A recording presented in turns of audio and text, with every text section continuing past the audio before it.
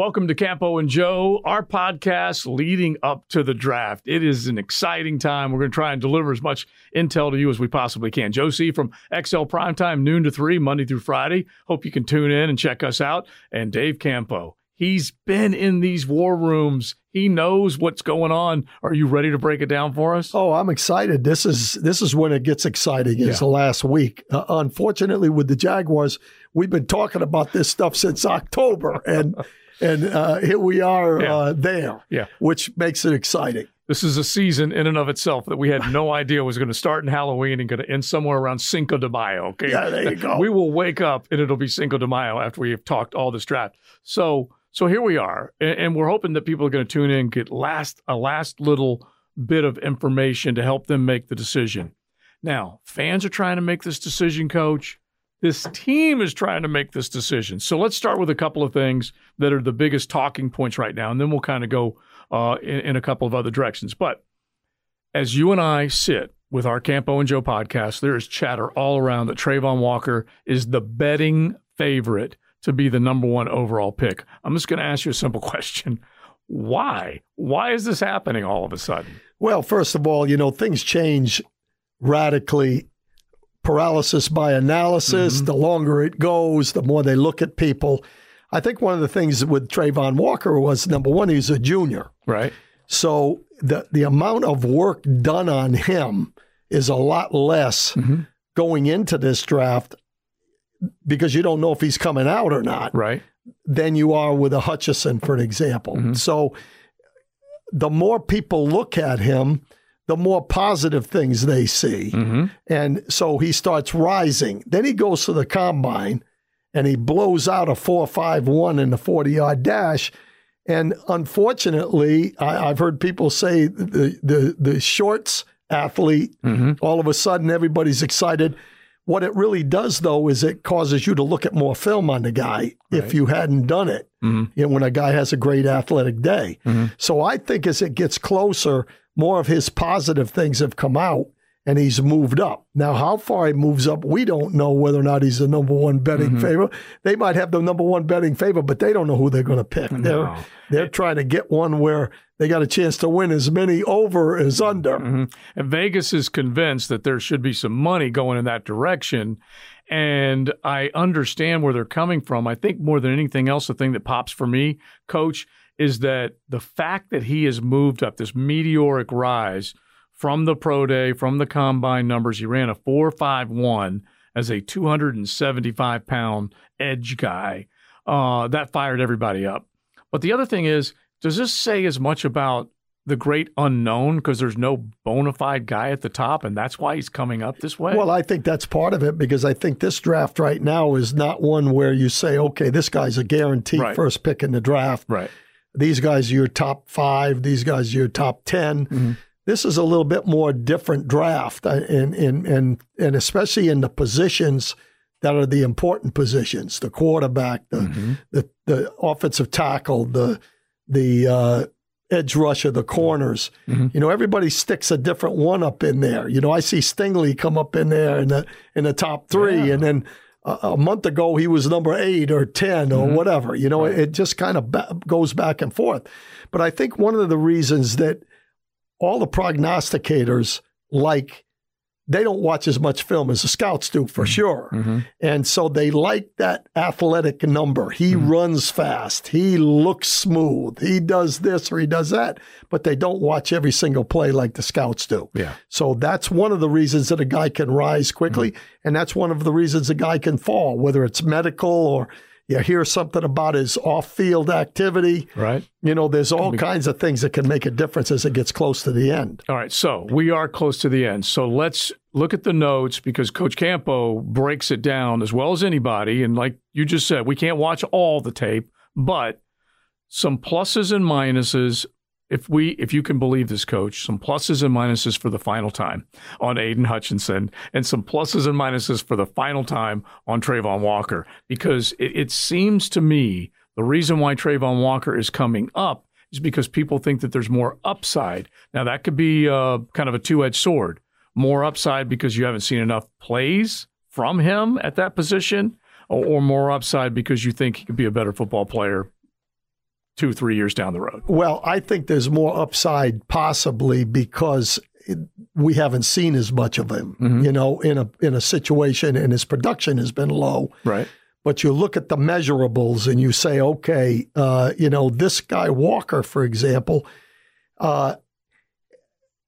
you've seen him drop in coverage. Mm-hmm. You've seen him do things that you haven't seen from Hutchinson. Right. So development-wise, he doesn't have all the pass rush moves that Hutchinson has. Mm-hmm. Well, that means that he may be able to be developed, and his athletic ability, the production might catch up with it based on his improvement in the areas that he can improve his pass rush. Mm-hmm. Right now, I think Trayvon Walker's a really good run player. He's physical. He can play inside at tackle in third downs on guards.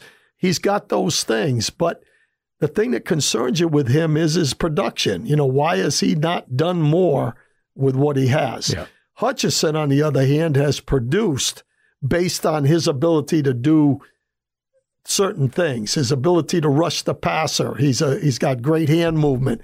He can speed up the field and come back underneath. He has counter moves. He has all the things. Well, maybe his peak has already peaked. Mm-hmm. That's the concern. I see. Whereas the other guy might be a little bit more developmental. All right, so I'm trying to figure out the best way to come back and say, well, wait a minute, coach. If he did all this and he's, hit a certain productivity level, I can't consider that a threshold. I consider that the beginning of what could be a great career on the next level. I don't see anything flattening out from a guy that was more productive in their final year of college versus the other. And that's why I believe Hutchinson will be the first pick, because I believe he comes into the league, he's more prepared. Right. For sure that he's a good locker room guy and that he's a studier. He understands the game. He does all the intangible things to add to the ability that he has. Those guys, the smart guys, the guys that have those intangibles, usually are the guys that rise to the occasion. So I think that's probably the thing that puts him in the lead right now. One of the other things that we were trying to figure out, you had Aiden Hutchinson, you have Kwity Paye I think it was last year, and then you had David Ojabo this year. There were guys that were on either end of that Michigan front that were pretty good. But then you look at Georgia and you just see how many good to great guys that were on that side of the football. And it's hard to not look good with that many other good guys. And we were even joking with our buddy Hayes Carline from the Franchi Show. He said he was the sixth best guy on that Georgia defense. Now, I know he was probably exaggerating a little bit, but that's, I think, the worry for Jaguar fans. Well, he was probably the third best guy on that team. Yeah. But in all reality, you're absolutely right. There's no question that when you have a guy like Ngakoue that was here, who was really productive, that made Josh Allen extremely productive. When you've got good players around you that are producers, that they can't zero in on one guy. Yeah. And for me, it makes you look a little better when you're in that situation. Yeah. But when you're the guy, right, that's a whole different story. And I think Hutchinson, as far as his ability to rush the passer and affect the quarterback and do all the things he had to do, he was the guy on that defense. And all right, that makes a difference. So you're not feeling terrible about defending an Aiden Hutchinson as the number one overall pick. You think there's enough good evidence there because he has played that position primarily and played it at a pretty high level. And then you go to the next one. Okay, I can see maybe where they're thinking with the Trayvon Walker discussion. All right, so now you've been a head coach in the National Football League. You've seen a powerful owner and Jerry Jones step in and say, hey, this is what we're going to do. You've seen general managers at times that have, had a very, very good now plan and for the future plan. Take Doug Peterson, Trent Baalke, and Shad Khan and tell me how you think it will go over, say, the next 48 hours when they've got to make this decision. Well, I think Doug Peterson and Trent Baalke have tried everything they can to be on the same page. Okay. And I think that's important because I think they have to get themselves together to where whoever is picked, they're going to be champions of that pick, right? Not my pick or your pick or whatever. I think the one thing that you've got the dynamic here with Shad Khan is not Jerry Jones. He's hasn't been close enough. He's put a lot of solid with the guys that are making the decisions. He's been very good with the people he's got with football people. Mm-hmm. That's not worked out all the time. Right. So I think he has his opinion that he doesn't want to gamble. And so to me, he's going to come in, he's going to make his position very well known. Mm-hmm. And that might be Hutchinson, I don't know. But if he makes that decision, he's going to listen to his football people when it's all said and done. But he's going to be very sure in his mind that they understand where he's coming from that affects their decision as well. He can't get it wrong this time. No. And I think that's where I've arrived is that I believe Shad Khan would fit the description of a perfect owner. Let me just describe it real quick. Perfect owner, I got a lot of money, I got a lot of passion to win, and I've got the trust in people to let them do their job. So those are three really important things. I don't mind writing checks. I don't mind giving you the power, but let's just go ahead and let's win some dang football games, okay? It has not, the last part has not happened. And so I feel like Shad might be doubting himself just a little bit. But go back to the point that you made earlier on our show. He now has seen, after getting rid of the other people, he now has seen, at the very least for the here and now, a couple of guys work together for the common goal. And I think that's the key. I think when you look at that, he's saying to himself, I think he showed his true colors when he made the decision. He came out and said, I'm tired of all this. I'm going to restructure the front office. And everybody thought, oh man, they're bringing in this guy and that guy, and he's going to be in charge of everything. And he may not make the final decision, but he's going to be on top of everything. And then after seeing Doug Peterson and Trent Baalke work together, he then changed his mind and said, well, wait a minute, I'm not going to do that. I'm going to bring in an assistant GM to go along with Trent Baalke. And by the way, the guy that they're bringing in is a Trent Baalke guy. Yeah. That's so I think he felt really comfortable after seeing the operation that Doug and Trent were going to come to a meeting of the minds and make the best decision for the football team. Mm-hmm. And that's why I think he will, acquiesce to their decision. Mm-hmm. All right. So I feel like I'm with you with Aidan Hutchinson. I've got a question mark next to Trayvon Walker's name. I won't completely crush them on Friday if that's the direction they go, if I feel like there's some merit to the choice. But I'm in the Aidan Hutchinson camp just like you are. I'm worried about K'Lavon Chaisson not being a reliable weapon on the edge. I know that somebody needs to go opposite Josh Allen for him to have a chance. And they haven't really put a whole lot of money in that particular position. All right, so how about you and I play the game of we have selected Aidan Hutchinson or Trayvon with that number 1 overall pick. Now what are we going to do at 33?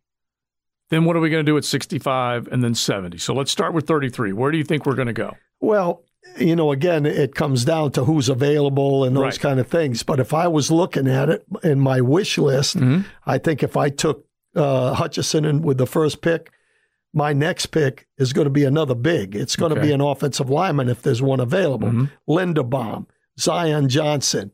Interior lineman, because that's an area where there is some question marks inside. And to me, taking the 2 bigs, you win at the line of scrimmage. That's important, especially for Trevor Lawrence, to make sure he's got protection. So I would be hopeful that Linderbaum would be there because I think the whole thing starts with the center. Right. And I think the center position is one that is extremely important as well. And they're losing Linder. Right. That's going to be a big pick for him. So I would look at that. Now, if I took one of the offensive guys first, now I think I would be looking at what I have with my club is it might be an edge rusher. It might be a Boye Mafe from Minnesota. I would look at that, but I would also look at the linebacker position, a guy like Quay Walker or Lloyd, if he slipped down there, which I don't think either one of them are going to get out of the first round. Right. But that's where I would be looking with that number 33. And I always use the rule, and it doesn't always add up to 100% guarantee, but there are fewer big men. Okay, there are just less people walking the earth that are of that size, that speed, that strength. And if you get important positions handled, which would be that guy coming off the edge, affecting the quarterback, and then you get a guy that can pilot the middle of that offensive line, make all those decisions. If it's a Tyler Linderbaum, let's just go. I don't know if you've checked this guy out enough, but Linderbaum is being mocked somewhere around late first, early second. Right. Then you've got Cam Jurgens from Nebraska that is being mocked somewhere late second, early third. Could you get away with the idea of a wide receiver, maybe with that 33rd pick, and then come back and get that interior lineman, should he be available? Sure. Right there at the top of the Sure. field. I think that's where your board comes in. Okay. I think you look at your board and you say, whoa, we've got a much higher grade on a wide receiver like Watson or Pickens or whoever it is. Right. And let's just say Linderbaum's gone. Yeah. Oh, okay. If Linderbaum's gone, I could see taking a receiver with the second, the best available receiver. One of that might be there is Burks. Okay. He could very well be there. Some have mocked him in the middle of the 25th, 24th. Mm-hmm. But to me, I've always felt that everybody says, well, he's not a first round pick. He's not a first round pick. He's not. There's only 20 guys that most of these boards have as first round grades. Yeah. So anybody that you take from 20 to 35 or 40 are probably the same guy. Yeah. All right, so just take a look at this. And all we're doing is we're just taking a look at a mock draft of where guys could go. Jamison Williams, we don't know where he's going to go. That's a wild card. They've got him going 19th. Christian Watson, who's a guy that you love, they got him going 22nd. Then they got Treylon Burks going right after him. Jahan Dotson going right before the end of the first round. A total of 7 wide receivers coach, which would certainly be a busy first day for wide receiver skill position. A team could panic like Jacksonville, feeling like if these guys are coming off the board, they got to jump in and get one of them. Yeah, I don't think that's a scenario you're going to see. If the 7 go, I think they'll go away from receiver. I think they'll look for a better. The best are gone. Yeah, we're going to go with what we've got right now, which we spent a lot of money on in free agency. True. I really think to panic is not the thing to do. When you start doing that, then now you're picking for need. Okay. And I think that's where you could go wrong, because I guarantee after the 7 receivers go, there's going to be somebody on that board at an offensive line or as an edge rusher or a corner or somewhere. There's going to be somebody there that is got a higher grade, and I think that's the way they will go. I love what you said, and it's something that probably needs to be repeated. Don't panic. Right. Don't panic. Don't freak out. Don't go, my gosh, because it happens in the first round where there's a position run, teams will panic and they'll jump in there. Right. And I really think, for example, I don't believe that 7 receivers will go in the first round. Again, 20 to 40, there's going to be a receiver in there that they've got picked in the top 5 or 6 or 7 in that range. There will be one there. And if the linemen are gone, they very well could take that guy because he's on their board. And I'll ask you to repeat what you have said before, and it's worth listening to. You just said 20 to 40. Okay, let's just say prospect 20 through 40. They will all have about the same grade. Explain that a little bit. Well, obviously there's a grading system. And when that final grade goes up there, it's all broken down. This guy is an elite player. He's an 8. This guy is a definite starter. He's a 7-1, 7-2, 7-3. These guys are guys that will be starters within 2 years. 6-1, 6-2, 6-3, 6-4. Okay. Of those guys that are definite starters, those 7-0s, there might only be 15, 16, 17. And every draft board I've ever been associated with, there's never been more than 20 or 21 that we had listed in the first round. That makes sense. Now, do we take we're picking in the first round. Let's say we're number 24 or number 25. We got to take somebody. Right.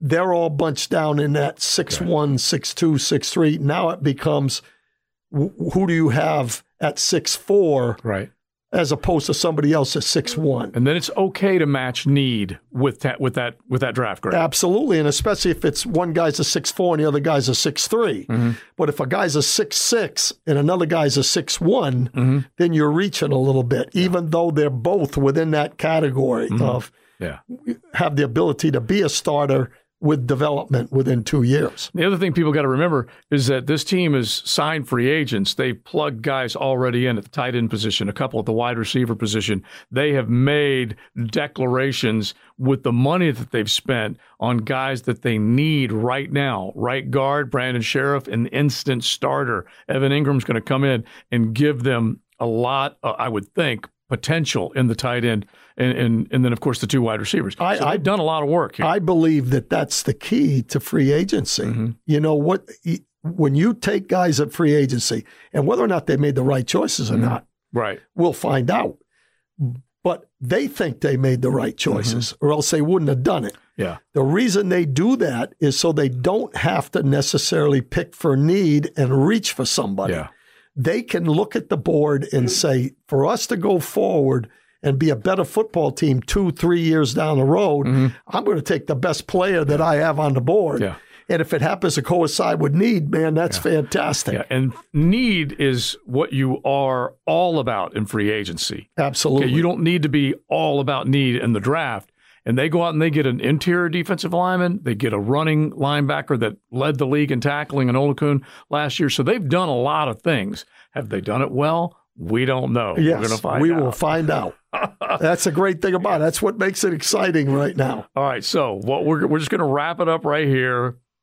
And then we'll have another podcast next week, which we will be able to say, this is who we have. Yeah, exactly. We are loaded at this position. Or holy crap, what happened? It's going to be one of those, right? Yep. And it always is. That's that. It's 50-50 on these guys. Yeah. So enjoy it. We hope you enjoy it. We'll be back next Tuesday. Coach, as always, we appreciate it. Thank you. Enjoyed it, guys. Coach Campo, Joe C., right here on the eve of the draft.